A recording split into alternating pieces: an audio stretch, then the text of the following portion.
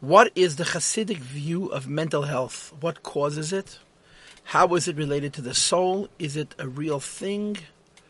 How can it be fixed? These are 5 questions. What is the Chassidic view of mental illness? What causes it? How is it related to the soul?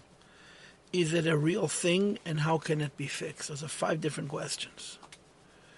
The easiest part of it is the 4th part. Is it a real thing? Absolutely, it's a real thing. So let me get that out of the way. Is it a real thing? It's absolutely a real thing. I want to ask you a question. What is the Chassidic approach to physical illness? What causes it?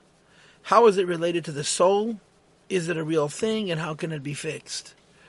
Whatever answers you would give me for a physical illness, whether it's a heart problem or a brain problem or a hand problem or a foot problem or a stomach problem, the same answer would apply to mental illness. There is this myth, there is this misnomer that somehow mental illness is a spiritual thing and it has to do with the soul. You know, they used to say in the 19th century that people with mental illness are possessed by demons and they would lock them up, they would punish them. Mental illness is a sickness. And sickness needs a doctor, not Chassidus.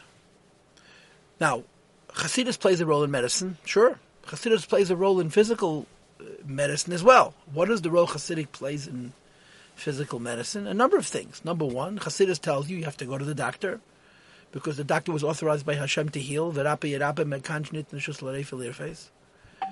And you also go to the doctor with the belief that the doctor is a shliach and that the real healer is God Almighty. And you also try to strengthen your betachon, trust, trach gut v'zayin gut. Even though you're going to the doctor and you're doing what you need to heal yourself, you trust that Hashem will heal you and that it'll be good in a revealed way. That's how we deal with physical ailment. That's how we should deal with physical ailment.